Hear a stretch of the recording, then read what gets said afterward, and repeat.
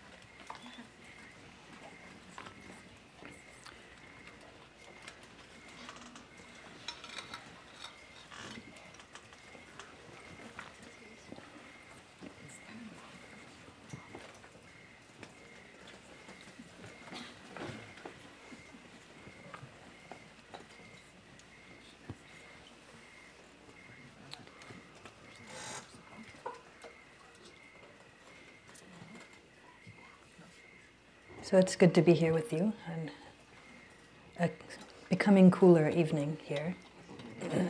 I thought first I'd introduce myself to you. This is my first time speaking at this particular group, although I've done a lot of teaching at Spirit Rock over the last 4 or 5 years or so. My name is Anushka Fernandopulle. I live in San Francisco. I've lived there for about 10 years. I was born and raised on the East Coast, which is where I started doing Vipassana practice about 20 years ago. And have been teaching about the last 5 or so years. And my family is originally from Sri Lanka, although I immigrated in utero with my mom and came out in Baltimore there. And grew up in a community that was a Sri Lankan community in which most families were Buddhist, although my family was actually a Christian, Catholic. But got interested at an early age in some questions about life and death and time and things like that, and then sought out answers.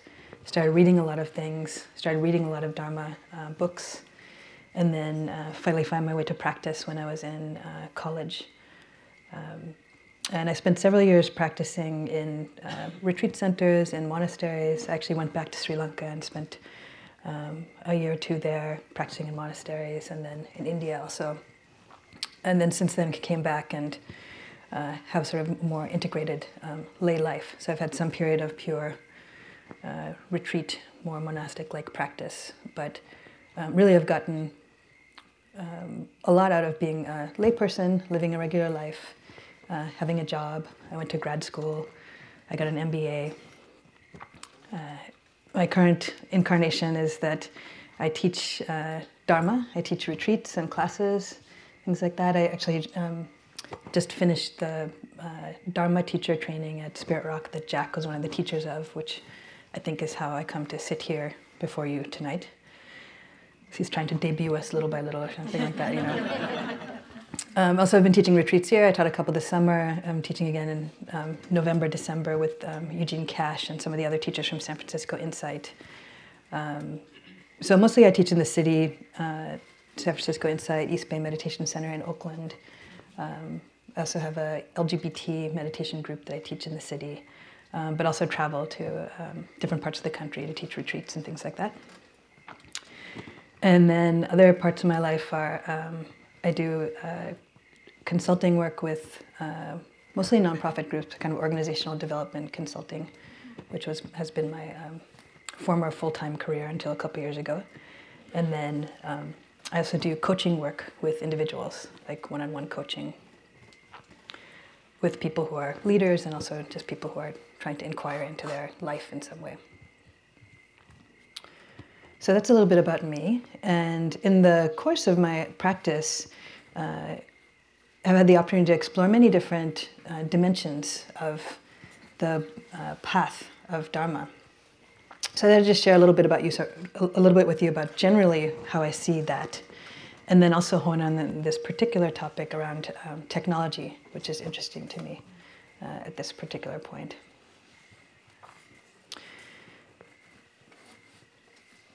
So the teachings that you hear here, if you come here regularly, or the teachings of the Buddha, are often called the Dhamma, right? And that means the teachings about the truth of the way things are. Right? So I find that kind of comforting to hear. It's the truth of the way things are, right? So the Buddha was a guy, a historical person, who inquired into life and who cultivated his mind, and then using basically the tool of awareness, of investigation, of the different qualities that we cultivate here, he was able to penetrate very deeply into what the true nature is of reality. What's the true nature of our life? What's the true nature of who we are? Right? So thus he became enlightened, what we call enlightened, right? And then lived out his days in that way, teaching. So the encouraging thing about that is that it's not like something he made up or an esoteric system, even though there have become many different developments of meditative technology and this and that. But basically what we're learning about is the way things are, and learning about that through our direct experience of paying attention in our own mind-body system. And actually everything that you need to see into the way things are is right here in your own body-mind system. So among the things that we learn are about what is true about what we perceive to be real. Right? So what's true about what is reality? So usually what we call our life is actually this changing stream of experience that comes in through our different sense doors. Right? So seeing things, smelling things, tasting things, feeling things in the body, hearing things, right? So those are your 5 customary sense doors that you learned about in kindergarten and so on, right? And then the 6th sense door that the Buddha talks about is the mind, right? So the mind is also a sense door which receives thoughts, impressions, memories. Then we categorize those into like plans and memories and ideas and images and different things. But basically, the mind is a sense door that receives these, and it's the same as the nose receiving a smell, the eye receiving sight, right? So in connection with consciousness, then, what we call our life appears in these 6 different flavors, right? Coming and going in this very quick dance that then looks like a solid, continuous whole that we call me and you and everything like that. But the truth is that everything is actually always changing. So the solidity that we seem to perceive is actually an illusion, right? And so when we pay attention, we can actually experience this in the way that it really is, as this constantly changing, moving dance of who we are, who others are, what anything is, right? Because everything is always changing, nothing is actually a solid thing, including, most importantly, ourself, right, of what we usually perceive. But when we try to relate to other people and other things as solid, and they're really not, then it's a recipe for disaster, right? Kind of like if you had an ice sculpture and you wanted to keep it forever, right? It will melt, right? That's just the way it is, right? Or a sandcastle, or a smoke ring, right? It's just going to change, it's just going to morph. That's how it is. You can't hold on to it, right? And that's true of everything, really, in our existence. So then that leads us to dukkha, right? So what I've just talked about is a quick run through what's often called the three characteristics of change, impermanence, right? Anatta, non-permanent selfhood of things or of ourself, and then of dukkha, of the strain, stress, suffering, unsatisfactoriness that exists in our usual phenomenal existence. Somewhat based on just the way, birth and sickness and old age and death, but somewhat based on also our relationship to experience. That we try to grasp onto and cling to things that are not solid, real, permanent. That we treat them and treat ourselves as solid, real, permanent. So now we'll double click on something of that, which is mindfulness as a tool. So mindfulness is this tool that allows us to see into this, that allows us to see into the way things really are. And I mentioned that I'd spent a good deal of time doing intensive practice in sort of monastic form and in retreat center, like probably about 5 years when I stack it all up of intensive practice, right? It's very useful, very helpful. And now my life is basically in the world. So the things that I engage with and I'm interested in as part of the path of liberation, which is actually very broad, includes about relationships and work and money and, in this case, technology, right? So how many people here used a computer today? Went online or something? Okay. And how many people here used a cell phone today? Many people, okay. If you haven't, don't feel left out. You're probably, you might have had a more peaceful day than many of us, right? So technology is just part of our life these days, right? And to a greater or lesser extent. And particularly what I want to talk about today is about the technology that we use in communication, right? So, anything can be called technology. So this clock is technology, or shoes are technology in a way, right? The bell is technology here, right? But the technology of communication, which I think is a particular modern manifestation, and a particularly interesting and somewhat sticky one for many of us in our relationships and communication in the world. So technology definitely can make life easier, right? And it has changed the way that we live and that we relate to people, right? But like many things, once you solve one problem, a lot of other problems crop up, right? So, it's been said that technology helps us to bring close those who are far away, but it actually distances us from people who are close, right? So as evidence of this, I live in San Francisco in the Mission, and there are many coffee shops in which there's Wi-Fi and people go there to work and so on. And if you go to those coffee shops, it's like a bunch of people tapping away on their keyboards, but basically ignoring each other, the people directly right around each other, right? So it's like, okay, maybe you're communicating with someone in like Ghana or, Bhutan or something like that, but like the person next to you could, like pass out and they would, with the earphones and everything like that, So it's interesting to notice that, that aspect of things. Technology can be a great tool for connection. So I actually have been able to use technology to connect with a lot of my family. So a lot of my cousins live in Sri Lanka, or actually a kind of diasporic family, so England and Australia, all over the place. And we're connected online now, so we can share pictures and what we're up to and things like that. And prior to this, we'd see each other every couple years, so much more distant. So definitely technology has its very positive sides, right? But on the other hand, you have to learn how to manage it well, right? So how can technology become part of actually a path? How can it become a tool that we use as opposed to something that rules us, right? So some of you might have had the experience of being with someone, or you might even be this person, where you're with someone talking to them and then their cell phone rings, right? And then they will take the call, and then they get totally absorbed in that call. They're talking to that person and kind of forget that you're there, and then hang up, and then something else happens. A text comes in, and then get drawn away to that, right? And it feels like it's cultivating a sort of disjointed attention in us, unless we're very mindful about what's happening and how we can use technology for our own benefit and the benefit of others, right? So mindfulness is bringing the power of awareness, bringing a sense of presence that's non-judgmental, that can see things the way it is, knowing how things are just in this moment, right? Mindfulness actually gives us a choice from playing out what our conditioned patterns might be, right? So our conditioned patterns are just like what arises that's been kind of like pre-programmed into us, like the automatic habits of body and mind, right? So what we answer to, what draws our attention. And you see this when you sit in meditation, right? So you decide like, oh, I'm going to stay with my breath, right? And then these patterns of mind arise, right?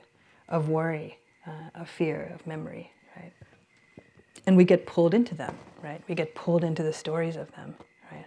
Over and over again in some way, right? And then the patterns of how we relate to that too.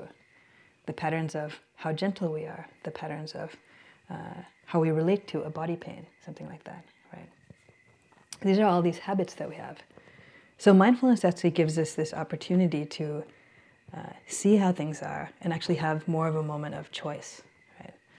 And this is actually true with technology too. Among the challenges, I think, with technology is that in some ways it's kind of like we skip over some of the other sense stores, right? So even though we're still physically alive, many times when we're interacting with technology, texting, on email, we lose connection with our physical body, right? It's kind of like just the mind exists, right? And this is one reason why people get a lot of, I think, like repetitive strain injuries or, problems from working on computers and things like that, is because we lose our connection to our physical body. So something starts to feel strained and we like push through that, right? We also sometimes lose connection with our heart, right? With our emotions, like knowing what our intentions are, right? Knowing what we're feeling, right? We kind of go into this pure thought zone, or so we think, right? Because in actuality, all of these things are continuing in our life, right? So the physical body is still going through its organic process. The emotional life is still playing out. But because we're not aware of that, sometimes this leads to unskillful communication or getting too distracted with things, right? So I thought I'd reflect a little bit about how communication of technology connects with several different aspects of the Buddhist teachings.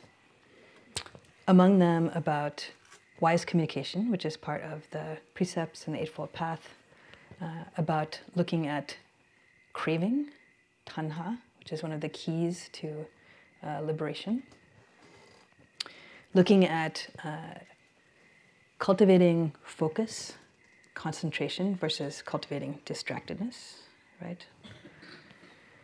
And cultivating connection to the emotions and intention.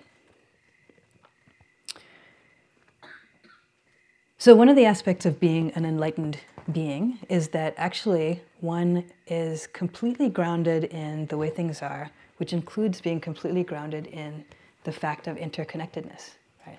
That we're not actually separate from each other, right? So this is true both energetically and actually, like we're not these separate entities like wandering around, even though visually you can see like, okay, there's the outline, this color shirt, So that's true on the visual level, but other levels, there's much more connection and interconnectedness, right? So an enlightened being operates from this state, which means actually that naturally one follows what are called the training precepts. So basically the ethical guidelines that for those of us who are not fully enlightened are recommended for us to listen to and pay attention to and cultivate and so on, right? So I think that's interesting that if you're completely aligned with the way things are, then you basically are naturally ethical, right? So the precepts aren't really emphasized a lot in many different aspects of American Buddhism, I would say. It's kind of a little like square, I'm going to talk about this stuff, right? But I remember one of my meditation teachers telling me, if you want to learn meditation and you want to ignore the precepts, basically how you act and speak and interact with others, it's kind of like you want to row a boat, but you're leaving it tied to the dock. Right? So, you might get some distance depending on how much rope you have, but eventually you're going to get snagged by that, right?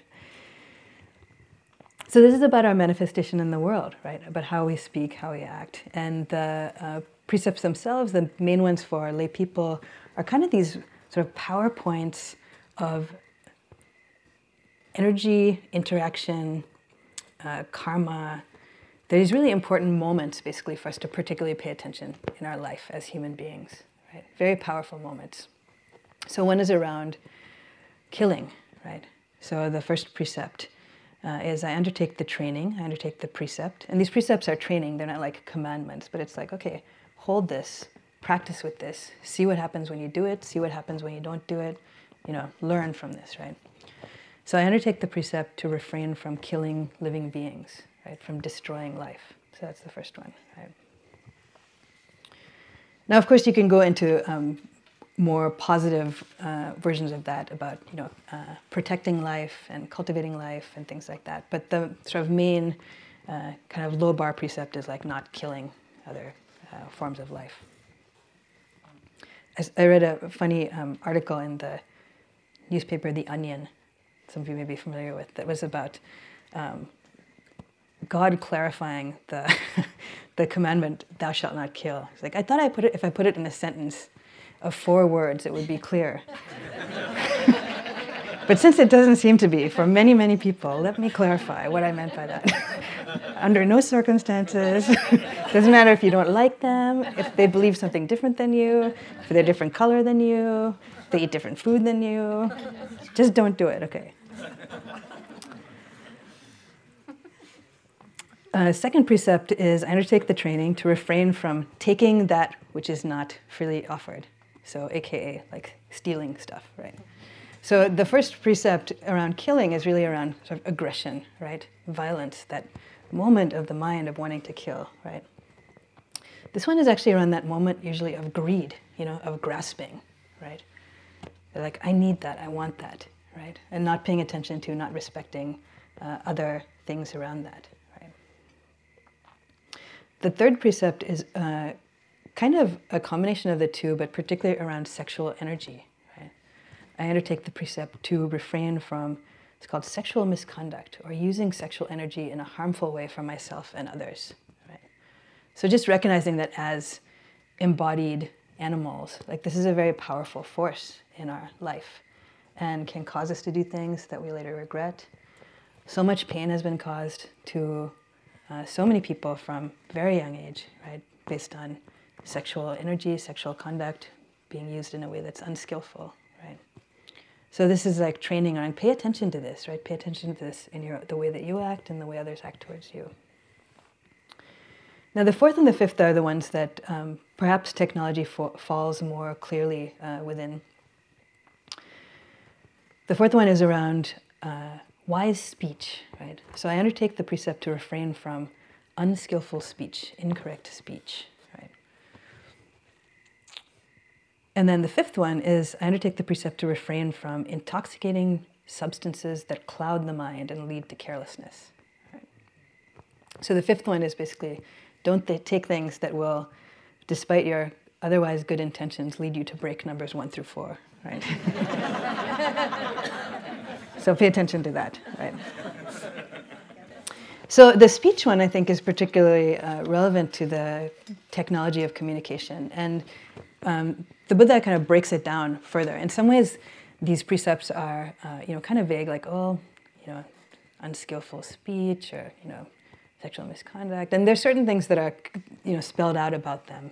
But other things, they're really not, because it's for us to pay attention to and explore, So in that way, in some ways it's harder, and in some ways it's better. It makes you actually pay attention, right? It's not like there's like a 10,000-page rule book about it, like, what happens in this case, So there are some different aspects of it, though, that are clearly spelled out. So the first one is to avoid saying that which is false, right? So avoid lying, right? Speak the truthfully, right? So how does that play out in technology? So essentially, technology can be kind of a veil sometimes, There's a veil between you and the other person. They don't actually see you, right? So I've definitely have experienced this happening where I'm with someone and they're like, oh yeah, I'm on my way, you know. They're not really on their way, right, on the telephone. You know, they're sitting here with me, right? You're not moving yet, you know. It's like, oh no, I'm on my way, all right. So you can notice the way in which, you know, you have this tendency to like want to, you know, mask things, or, you know, you can do this. Or with email, it's like, oh, you can shade things a little bit. So paying attention to that. So it's avoiding saying what's false. Also avoiding harsh speech, abusive speech. That's another aspect of skillful speech, right? So avoiding, you know, that's the intention to harm coming out through speech. So they're saying that, you know, we're all born with a weapon in our mouth, you know, which is our tongue, right? So yeah, punching someone can be hurtful, but also, you know, if you've ever gotten a real tongue lashing from someone cussing you out, someone yelling at you, speaking to you really meanly, right? Like it hurts, right? Like it hurts. And you can feel that. You see this with little kids, right? Little kids will just cry, you know. Like little kids are not pretending to be tough or anything. You know, someone yells at them, they'll just cry, you know. Later on, it's like you learn to look tough. But I think still it hurts us when people speak to us meanly, right? Regardless how old you are, right? So I think that's this veil again of technology. I think people kind of, you know, text people or email things that they wouldn't necessarily otherwise say in person, you know. So on blogs, this is called flaming, right? Where people start like getting into this really vitriolic kind of back and forth about something, usually some kind of obscure technical theoretical point, you know, but that really means a lot to the person in that moment, you know. And it seems like with this thing with technology also is that in some ways it's like your mind can sort of directly go from thought to send it to another person's thought without actually having to do what you have to do in speech, which is bring it to the level of actually physical activity, right? And there's some screen that happens there, as well as I think the screen of having another human being in front of you that can kind of be a good way of holding us back a little bit, you know, making us restrain sometimes in what we say, right? But if you don't see someone in front, sometimes you can just really, you know, let it go. Which is why one of the skillful things to do, of course, is to save drafts of things, right? You know, save drafts of things if you really want to react, and then, you know, look at it a day later, or get your friend who's not as crazy in this situation to look at it too, right? Get a little perspective on things. Yeah.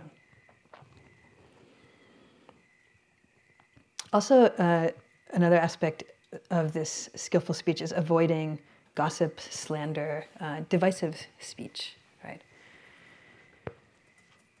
So this is interesting when looking at the internet, particularly, you know, when do you forward things on, right, that you get an email, right? Or even in looking at, well, what do I spend my time on? You know, what kind of websites do I spend my time on, right? There's like a lot of information out there, you know, about all kinds of random things about people's lives, and, you know, like how much of that do I actually consume, right? Which kind of leads to the fourth aspect. So it was to avoid false speech, avoid harsh speech, right? Avoid gossip, slander. And the fourth one for speech is to avoid idle chatter, right? So for lay people, you wonder, like, what does that mean? Like for monks and nuns, it's the big list of things that they're not supposed to talk about, because basically they're supposed to talk about the Dharma, right? That's one-pointed, you know, drive everything into this one thing. So they're not supposed to talk about politics or about other people's business, or, you know, like all kinds of things. But for lay people, we do have to engage in whatever business we're in and so on, right? But there still can be a line, you know? Like, what does it mean, idle chatter? Like, what is excessive speech? When am I straying into subjects that I don't really need to talk about, right? And what's the effect of that on myself and other people, right? And what would happen if I was just quiet during those times, you know? Like, what am I afraid of in that? Why do I use these things? Like, what is that about, right? So some of the idle chatter is in terms of what we consume, right? And this kind of gets into that fifth precept, which is around intoxicants that cloud the mind, you know. And the Vietnamese teacher Thich Nhat Hanh has a very beautiful articulation of that precept around, you know, consuming a diet that's good for myself and for society, you know. So not just about the food and drink that we take in, but also about what things we read, right? Like what movies we watch, right?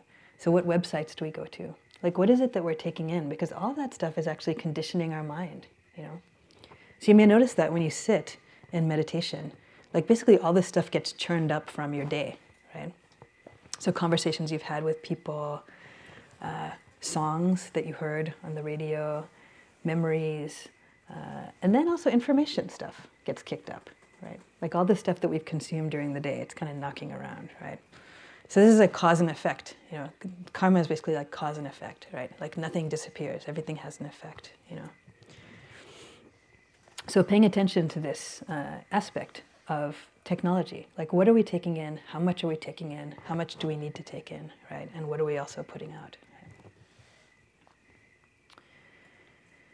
So the fifth precept, when it's talking about drink and drugs, also relates to something about addiction, right? You know, and it's helpful to notice that. That may be like a very serious word to talk about, particularly when related to technology.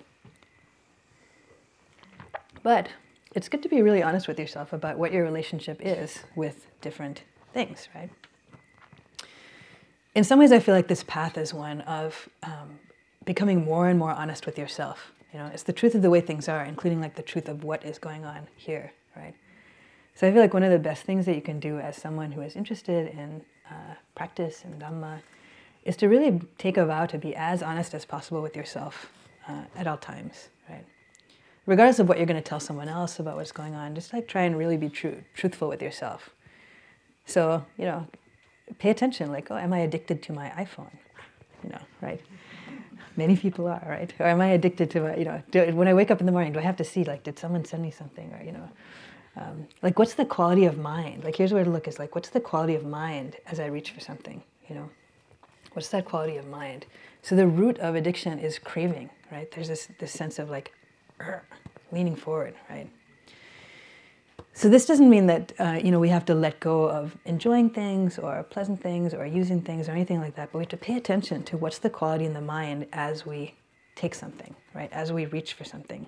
It's like this quality of leaning, right, is craving, right? It's kind of like mentally as if we were always like going around like this physically, you know, like leaning forward, right? Like it becomes very uncomfortable after a while, right? But that's what it's like when there's craving, this leaning forward, right? So learning to attend to, when is there this sense of craving in the mind? When is there this leaning, this grasping, right?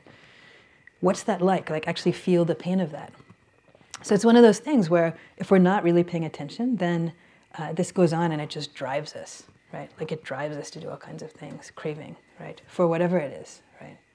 And it could be craving for your email itself. It could be craving related to like internet porn. It could be craving for even something like, I need to know the baseball scores. Like I need to check, like refresh every like 10 seconds, you know, something like that. Like just notice the quality in your mind, right? So there's nothing unethical about following baseball, right? So, it's fine, but it's like, what's my relationship to that activity, right? Like what's going on and how is that conditioning me, right?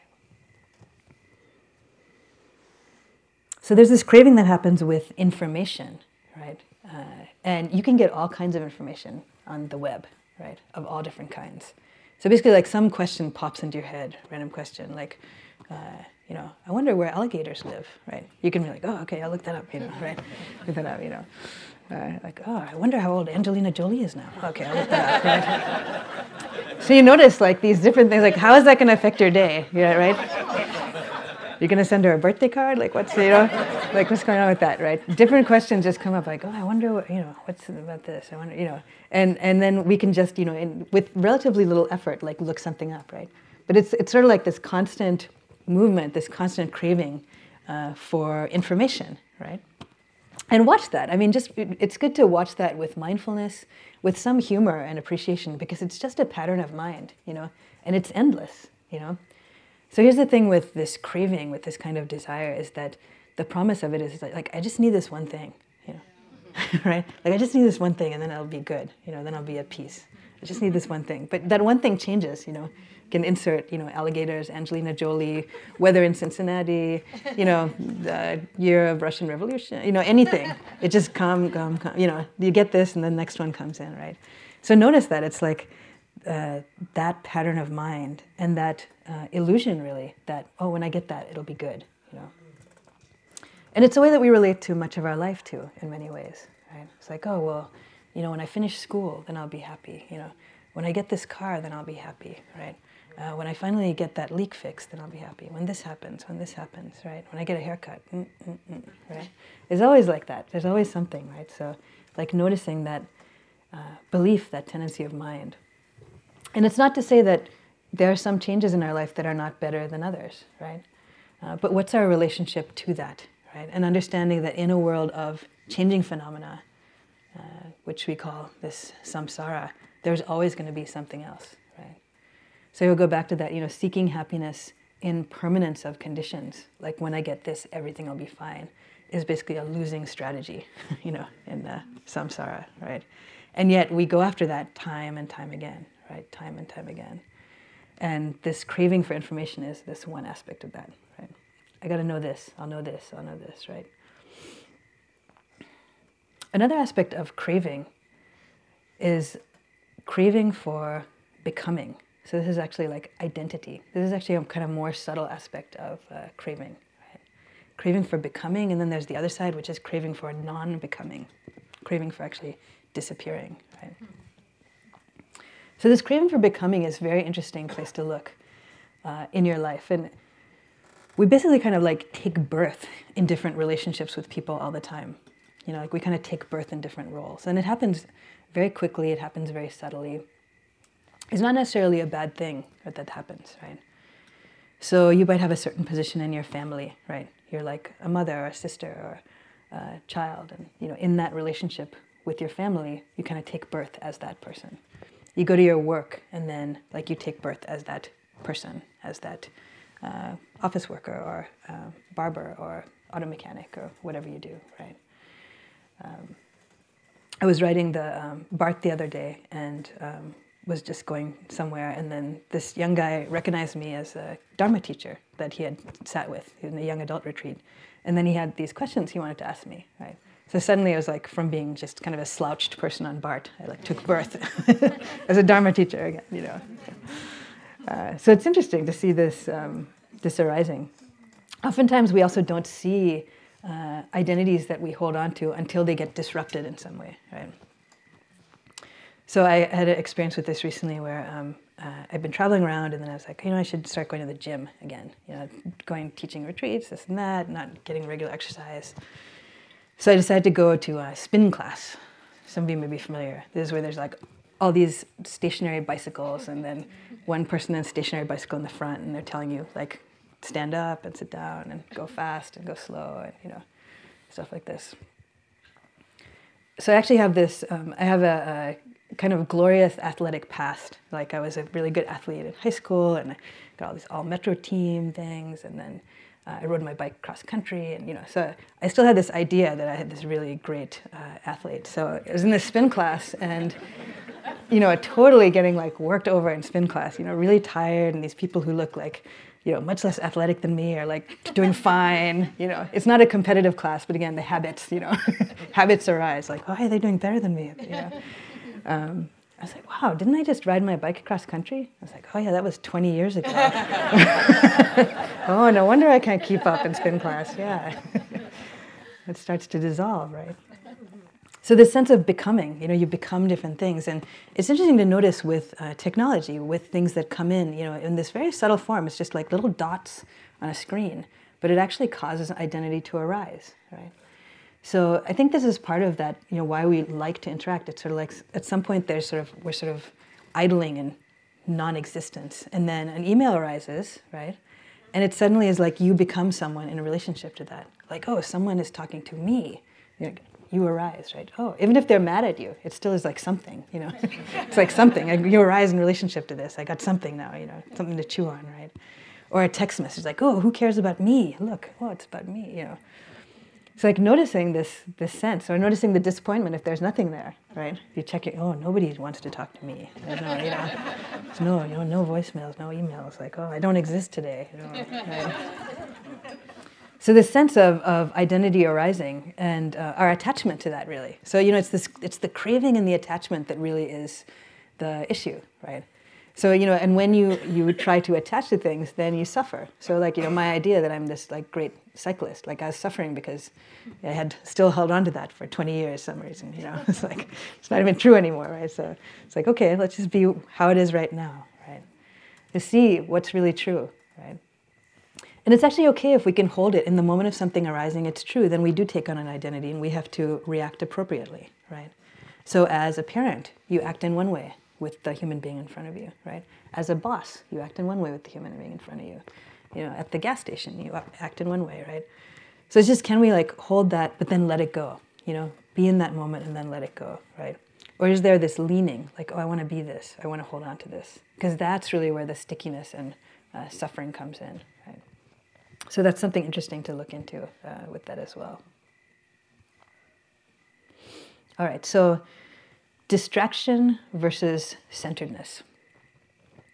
So one aspect of the meditation is actually cultivating this sense of centeredness, right? So when you're sitting, you're actually kind of simplifying things for the moment, trying to stay with your breath, right? You know, I talked about the 6 different sense stores, you know, our life as being 6 different sense stores. And when you're sitting, here's the secret, is that sometimes it seems like a lot of things are going on, right, in your meditation.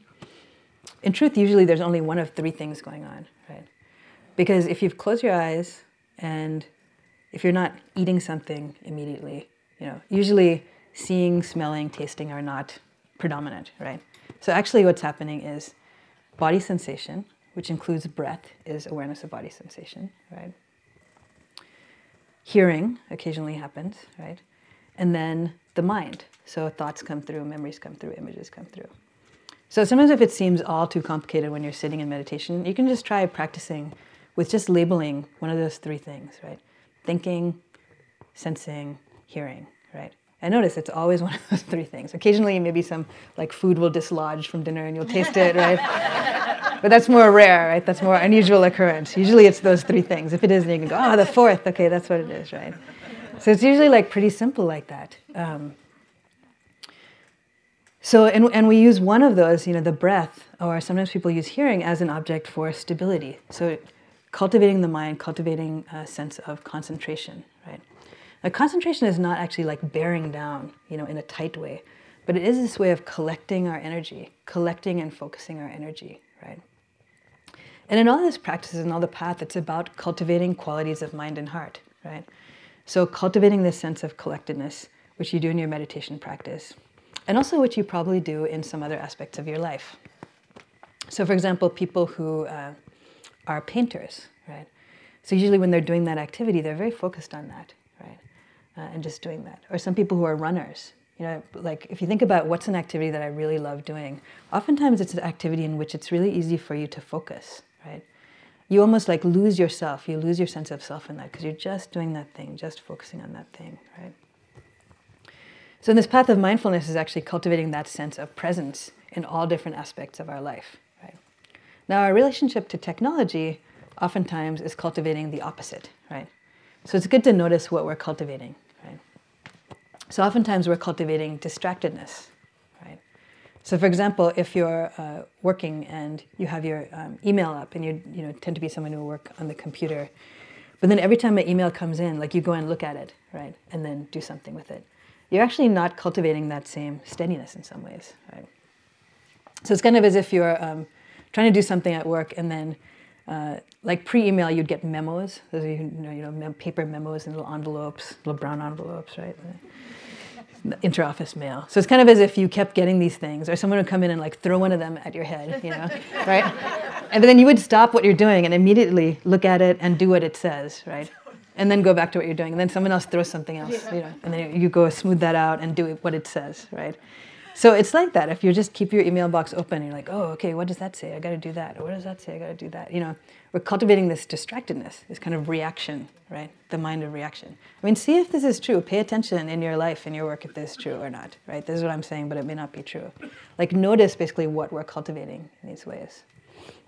Or, you know, like I was saying, that tendency to, you know, have the cell phone or the there and like always look at every text or reply to it, right? It seems to cultivate a certain distractedness, right?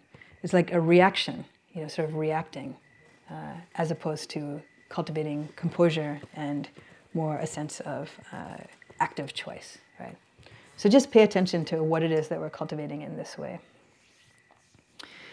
The last thing that I'll say before opening up is about cultivating a sense of body and emotions. So I mentioned this in the beginning, that we kind of lose connection with our physical body oftentimes and lose connection with our emotions, right? And yet they're always there, right?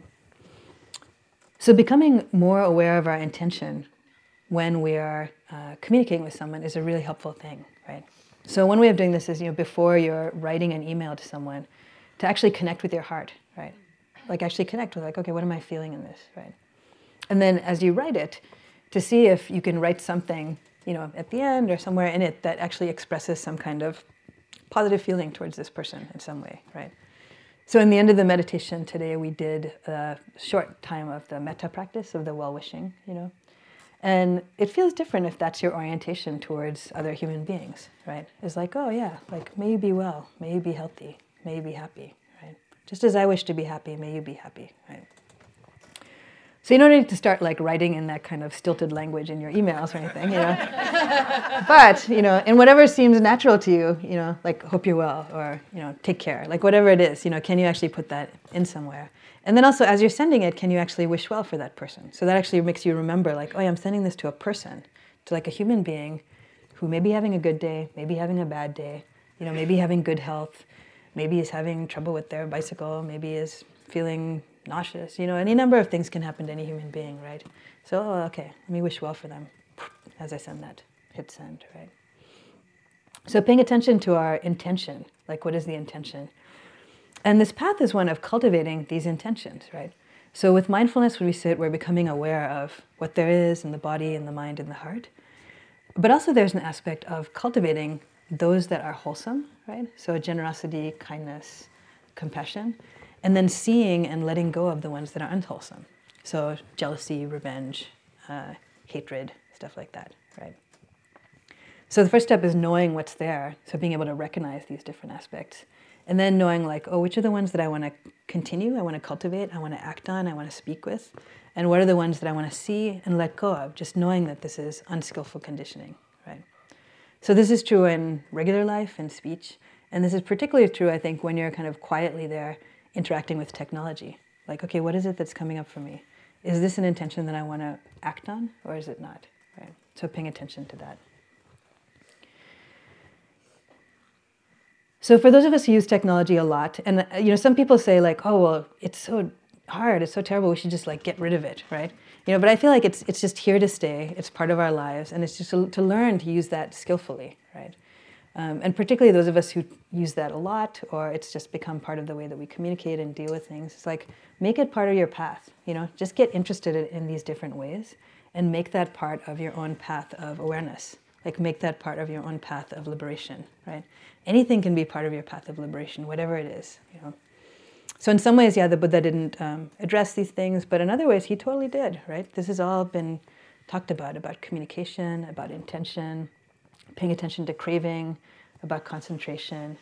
So it was 2,600 years ago when he was roaming around on the planet, but still, it was going on then. I want to actually share one thing in closing with you, which is from one of the suttas. So this is the stories from the time of the Buddha that were transmitted orally and then written down. So this is actually regarding an instance of spiritual powers that is like technology. So all these suttas usually start with, thus have I heard, so because they've been sort of passed down. So on one occasion, the Blessed One was dwelling in Savatthi, in the Jeta's Grove. So this is a particular city in northern India that he spent time in. And Sariputra and Venerable Mahamoggallana, who are two of his key disciples, who are actually cousins, were dwelling in Rajgaha, in the bamboo grove. So they're basically like 350 miles away from each other. So they're kind of like from here to Central Valley somewhere, right? San Luis Obispo, right?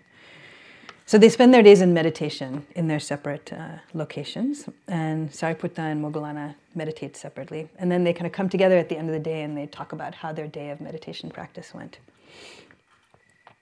So Sariputta says, "Friend Moggallana, your faculties are serene, your facial complexion is pure and bright.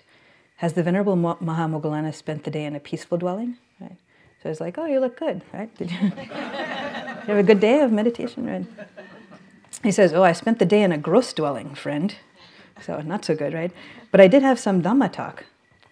with whom did Venerable Mahamoggalana have some Dhamma talk? So he's curious because it's just the two of them, right? He didn't hear anything, so who's he talking to, right? I had some Dhamma talk with the Blessed One, friend. So the Blessed One is the Buddha, right? But the Blessed One is far away, friend. He's now dwelling at Savatthi.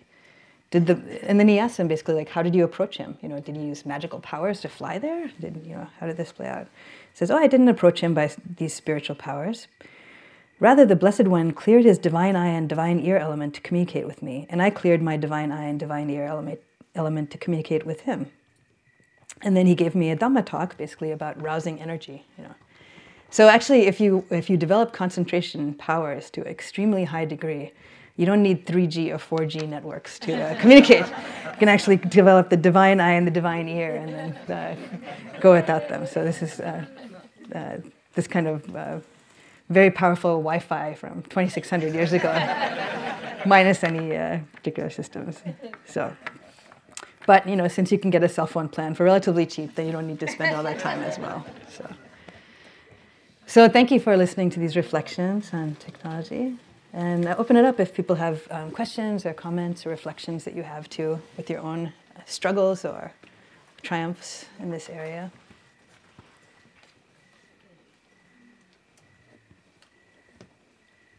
Yeah. I guess I'd just like to ask if you have any suggestions of what exactly to do if you're craving checking the baseball scores.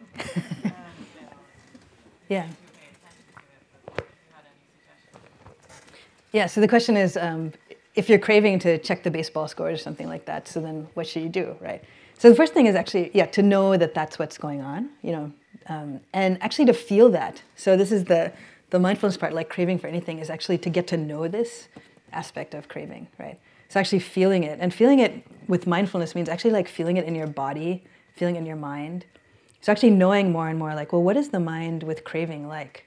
Like, what is the mind that's relaxed and open like, and what is the mind of craving like? Like, what does it feel like in my mind? What does it feel like in my body, right? And it's the kind of thing that because we're not aware of such things, like we don't necessarily know them until we're, kind of at level 10 craving, right? But as we become more and more aware of that, then we can start to pick it up sooner and sooner, like when this dynamic is going on, right? And then actually to just pay attention, so like, the teachings are that craving leads to suffering, right? And that, letting go will lead to freedom. But you have to check it out yourself. Basically you have to check it out yourself and see in your experience. So you have this craving to do this, so pay attention to like what there is in the body and mind, what it feels like to grab for that. And then pay attention both ways. Like when I do keep refreshing and clicking on that, like what is that like? And then as an experiment, you can say like, well, what if I don't do that, right? Like what if I actually notice the craving, but then actually don't do the thing that I'm supposed to, that I'm being told I should do, right? In my mind. It's like, oh, I need to know, right? Like what happens then? So it's a very interesting experiment to do. The craving itself, like the sort of myth behind craving is that like I need to do this thing, right? And it's actually getting the object of my craving that's going to bring peace, right? Like I need to check the baseball scores. I need to get that car. I need to, whatever it is, right? But actually, it's the craving itself that is the disruption to our peace, right? So we have this idea like, oh, when I get this object, then peace will be here because I will have this object. But the truth is that peace was there. Craving is the thing that's actually disrupting. It's not the absence of the object, right? And you can notice this too because the craving keeps coming with different objects. Like it's the baseball scores, and then it's the capital of, Poland, and then it's like, it's like all different things. It's like, oh, what's on TV? So notice that too. Like notice that the similarity of that quality, despite what the object is too. Becoming more and more familiar with that. So in some ways, it's kind of like learning to read. Like becoming more familiar with different mind states and qualities of mind and heart. It's like learning to read. And when you first try and learn to read, like it's hard, right? It's hard to read if you try to learn a different language.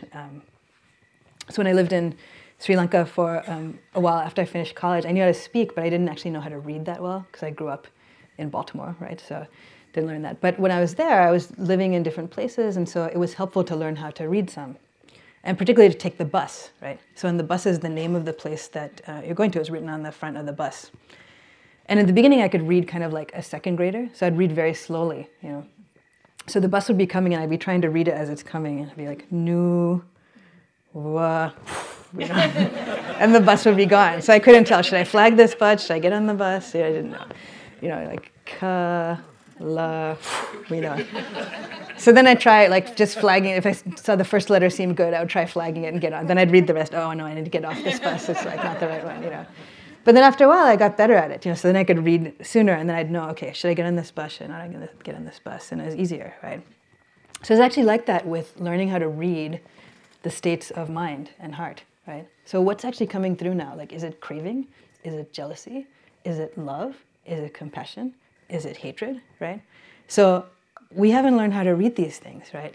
We don't learn this in school, paying attention to your mind-body system and what's here.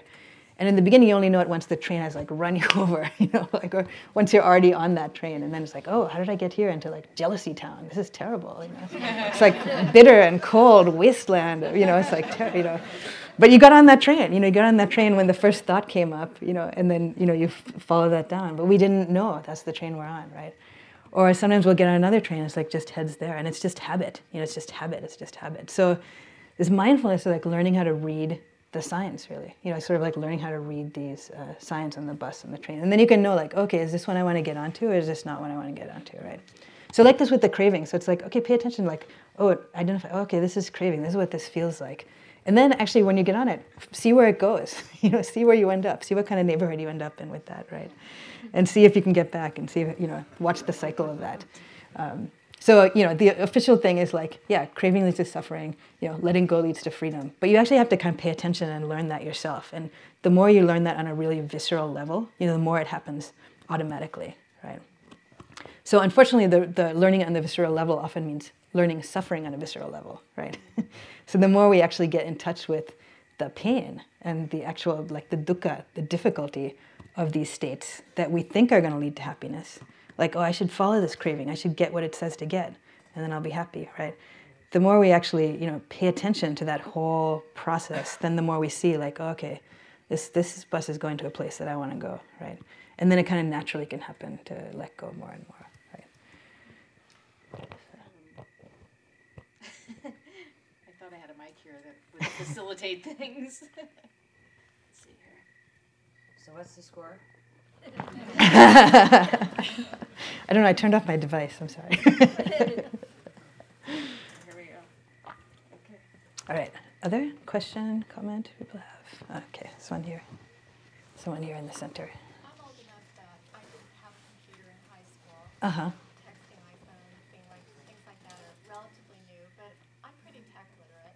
And I completely understand what you're talking about with the disconnection of communication, and I feel that when I'm with people who are texting or using cell phones. But I've spent a lot of time with my niece and nephew who are 18, 20, and they text all the time, and they do it in front of other people, and they tend to ignore us older folks that are with them, and I think it's I'm wondering if you think it's going to be a very different kind of issue of communication for younger people who have grown up with texting and with this technology. Yeah, so you're pointing out that there's a kind of age/cultural divide in how people deal with technology. Yeah, I think that's totally true. I think that's very true. And I think these things still hold about, being honest and truthful and not being abusive. And because a lot of pain comes from even, young people use of technology and sending videos of painful videos of someone who didn't want to be videoed to someone else in school and stuff like that. So I think it still applies, and yet also what's the effect on other people? So it could be that, people have a different sense and different ways of communicating. And then I think it's good to pay attention to that and see oh, okay, well, what is it that's the effect? So not to be judgmental in some ways in that way. So perspective, it points to some relativity of experience, which I think is very true. Yeah, I have some younger friends who text about everything, and including one of them. When something very serious happens, they texted about it, and I was oh, I thought you only text to say I'm running late, but no, this is a way of communication. So it's oh, that's a cultural adjustment, Perspective is interesting.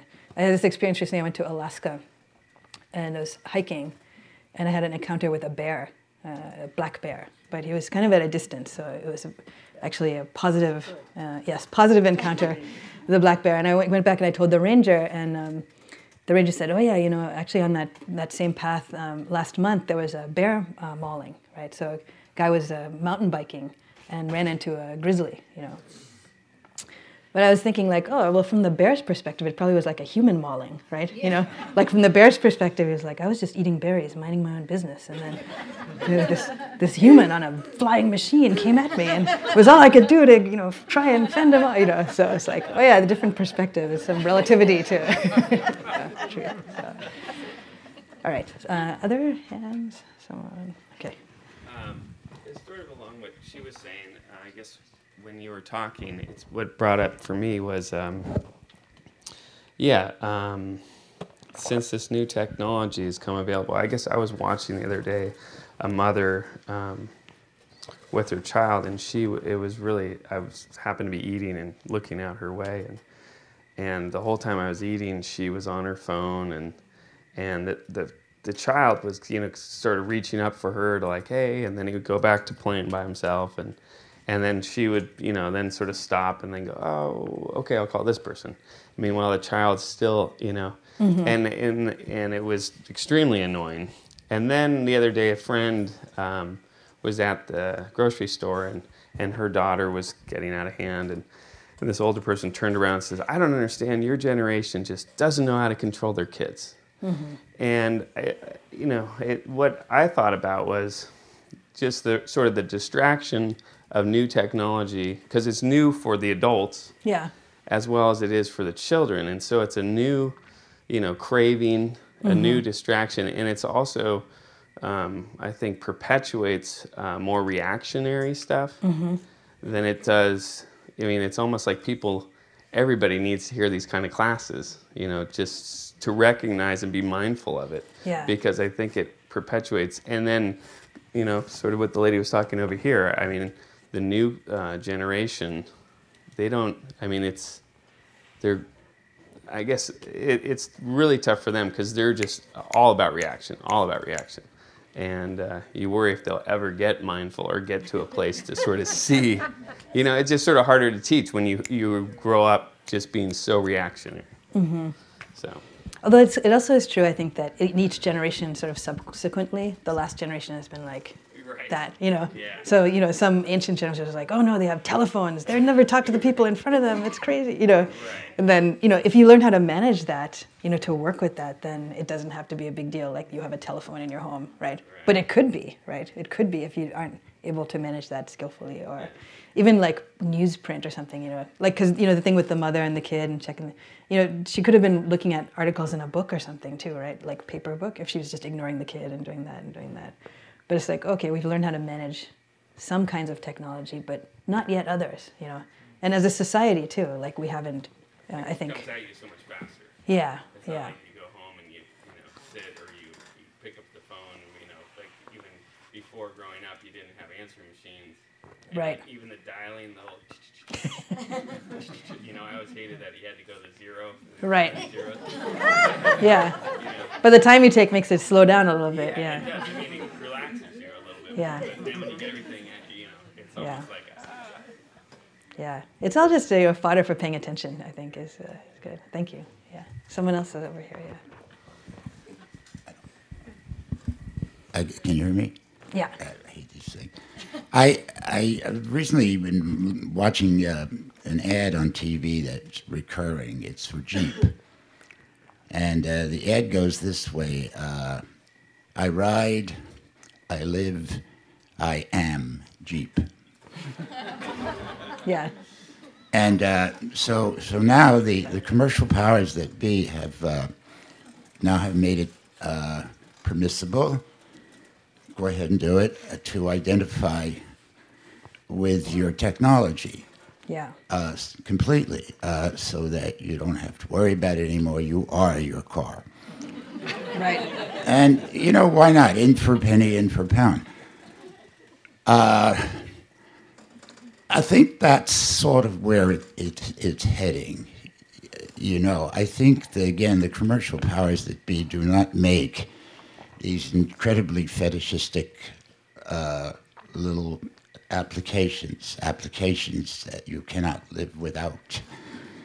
they don't make those things without addiction in mind. We know that.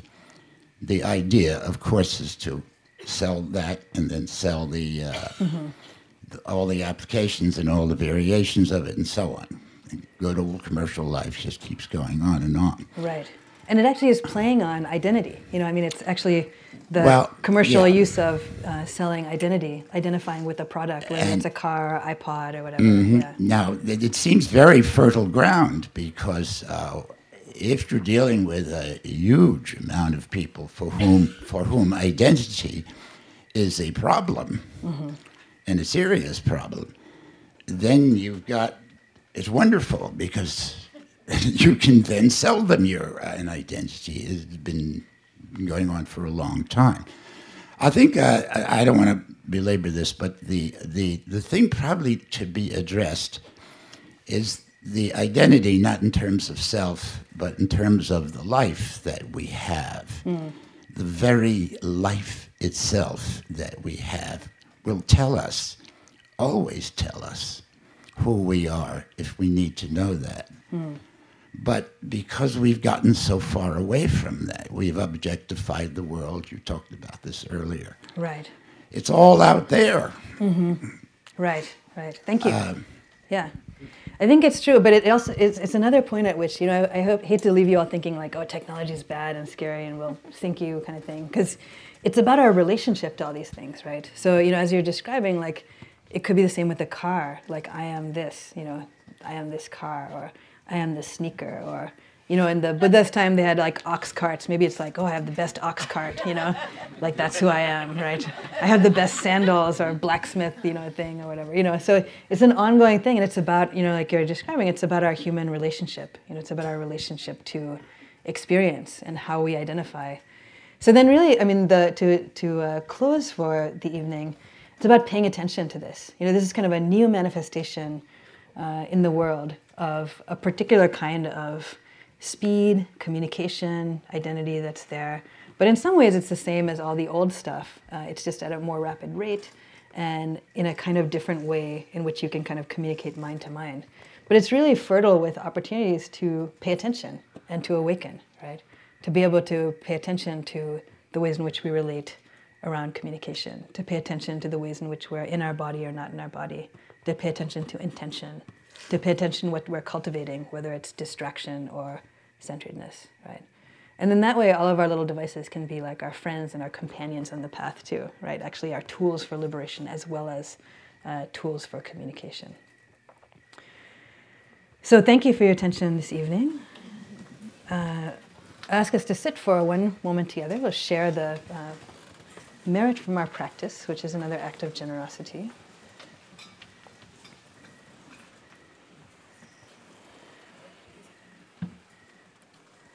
So just connecting again with our bodies, with our hearts, appreciating the opportunity to come together with a group of people who are interested in practicing meditation and looking into life in this way. Appreciating ourselves for having come and having attended the best we could, despite all the other things we could have been doing.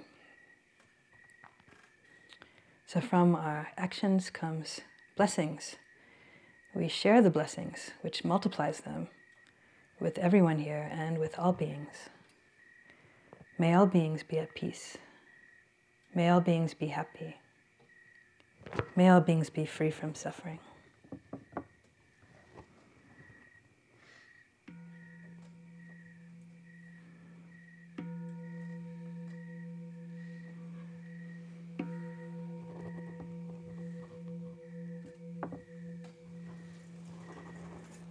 So thank you.